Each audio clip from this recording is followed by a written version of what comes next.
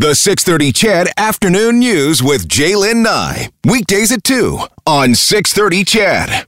We're going to continue on with a conversation different than the ones that we've been having over the past, it seems like months.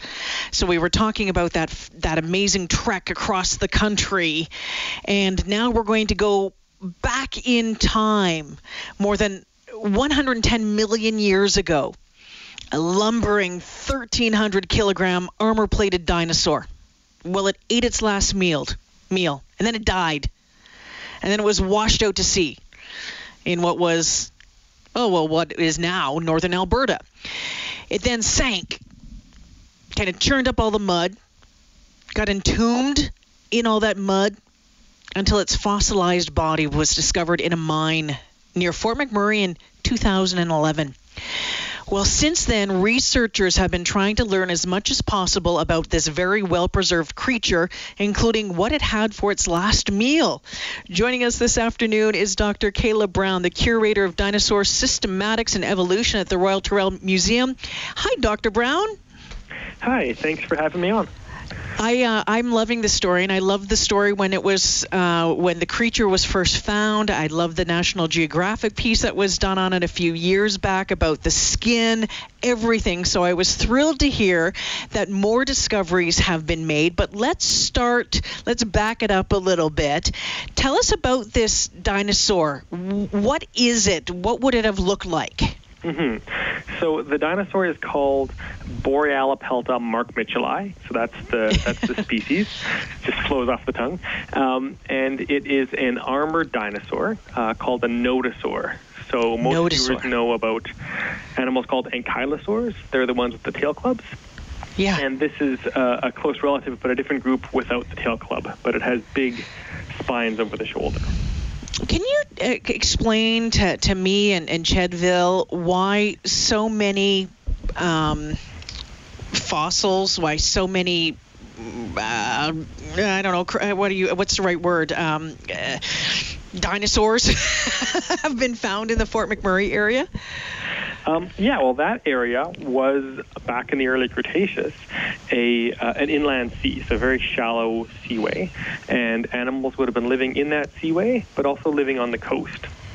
And there would have been lots of sediment coming in. So if they died, there was a good chance that they could be buried with sediment very rapidly. And then because there's so much mining activity up there, there's a good chance that they'll actually be uncovered and then passed on to paleontologists.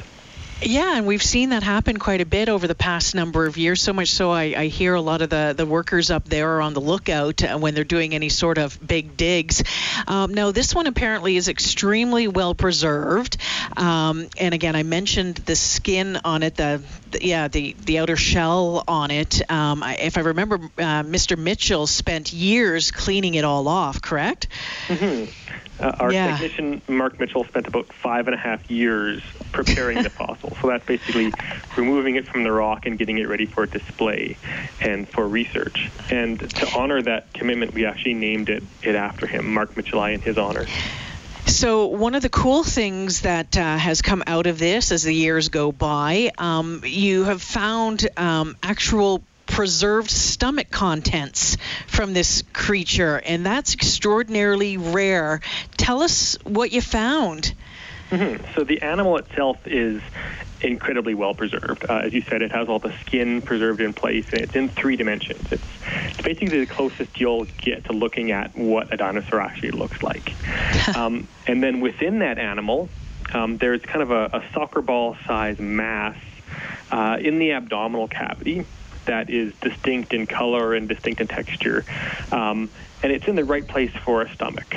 But the first paper describing it, we really just wanted to concentrate on the animal itself and getting that described. So the most recent paper is just work concentrating on the stomach contents themselves. First off, establishing that they are indeed stomach contents.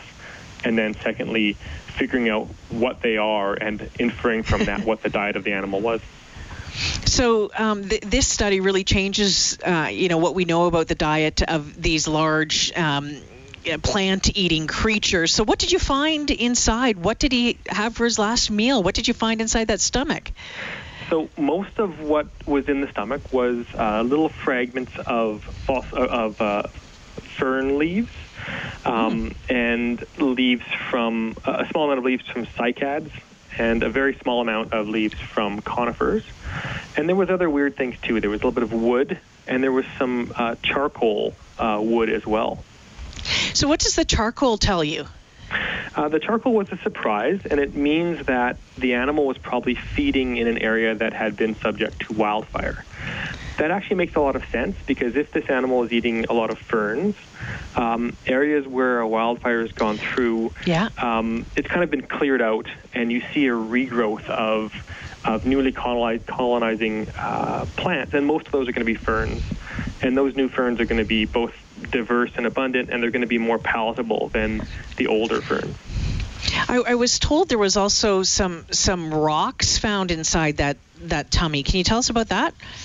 Yeah, there's things which we call gastroliths, or stomach stones. And there are animals alive today, like a lot of herbivorous birds and crocodiles, that actually swallow these stones. And at least for birds, they form this gastric mill. There's a muscular stomach, and it basically grinds up their food. And those stones probably served a similar function in our nodosaur. So, Dr. Brown, why is this important in the work that you do, in the work with dinosaurs? Well, first off, believe it or not, the specifics of what herbivorous dinosaurs ate is still largely a mystery. There's very few occasions of stomach contents. There's only a handful, and most of those probably actually don't represent stomach contents. So just coincidental fossilization. Most of what we think we know about diet is based on indirect evidence. So we look at the shape of the teeth, the shape of the jaws. We look at the trees and the plants that were alive at the time and how nutritious and how palatable they were, and then we kind of figure out what's the most likely diet. This case is different because we actually have direct evidence of diet. So we know both which tissues of the plants the animal was eating and which types of plants. And that really forms kind of the baseline or the benchmark for reconstructing the diet of these dinosaurs. So what will you be able to, so you have that now, that benchmark. Where do you go with this now? Well, ferns themselves are not overly nutritious. There's not a lot of things today that eat a huge amount of ferns. And so an animal this big would have to get a large amount of nutrients and energy from those ferns. So it would have to eat a large volume. And we can start to kind of run some of the numbers in terms of how much energy it would need, how it got that energy from those plants. It probably used some form of fermentation, but we really don't know much about the digestive physiology. So that's one of the questions we can ask now is kind of how did it extract energy from those ferns, and how does that compare to large herbivores alive today? So, I just had a text that came in, and I always think it's funny when, not funny, but, when people want to challenge the experts a little bit. So I'm going to ask you this one, okay, Dr. Brown? And it says it has, it's three-dimensional. You could see the skin, the color, the texture. You might want to change the inference on how old this would be. Definitely not in the millions of years. How do you know how old this creature is? So there's actually many ways that we can date how old things are, how old fossils are. We can use two different types. We can use relative dating, so we can look at animals or plants that are preserved and compare that to other areas. But we can also use radiometric dating. So this is what most people will know, and the classic example is carbon dating or carbon-14. We have to use different isotopes because the half-life needs to be long enough. But basically, we can date the rocks looking at things like ash beds, and we can date how old certain volcanic ash layers are, and then we can use those to kind of bracket fossils within those ash beds. So generally, we're not dating the fossil itself. We're dating the rock above and below the fossil, and from that we have a bracket for how old things are. Is there anything else about this nodosaur, about the stomach, about what you found that you think people need to know about? Yeah, there was another surprise too, and that's because plants actually preserve a lot more detail about seasonality than do animal tissues. So we could actually look at those plants, and they're amazingly well preserved. We can actually see the cellular detail. Wow. And we can see that the sporangia, or the spore-bearing structures of ferns, were mature. They were basically ready to burst and send out their spores. We can see that the bits of wood, just like if you chop down a tree today, you see the tree rings. We can look at that last tree ring and see that it wasn't complete. So we know that that was bitten during the growing season. It was still growing. So we can look at things like that. We can also add in evidence about the pollen that's preserved. So we can get an estimate for the time of year this animal died. And we think it died kind of in the late spring to midsummer of the season back in the Cretaceous. That is just absolutely amazing. Amazing stuff, Dr. Brown. I think you have one of the coolest jobs in the world, absolutely in the world. I know that the museum has reopened just in the past week or two. What do people need to know about that? Yes, the museum is open. The public is welcome to come check out our galleries, and this fossil I've been talking about today is on display in our galleries right now. The big thing is that we are limited in terms of our occupancy just to maintain social distancing. So you have to pre-book your tickets online because they are timed. Okay, so to know that, you just took over this job over about a year ago. What's it been like working at the Tyrrell? It's a great place to work. I've been working here before being a curator for several years, but there's very few places in that position, In that position, yeah. But there's very few places where you have access to the amount of fossils that we have here, the resources available, and the team of researchers and other people at the museum. It is, as you said, a dream job. I always love talking to you guys. Thank you so much for joining me and enlightening us on what this dinosaur had for his last meal. I find it fascinating. I look forward to talking to you again. Thank you very much.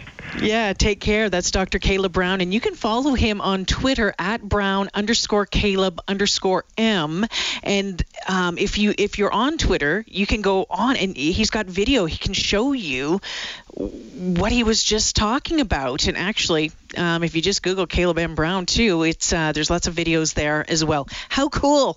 I wanted to be an archaeologist once in my lifetime, long time ago.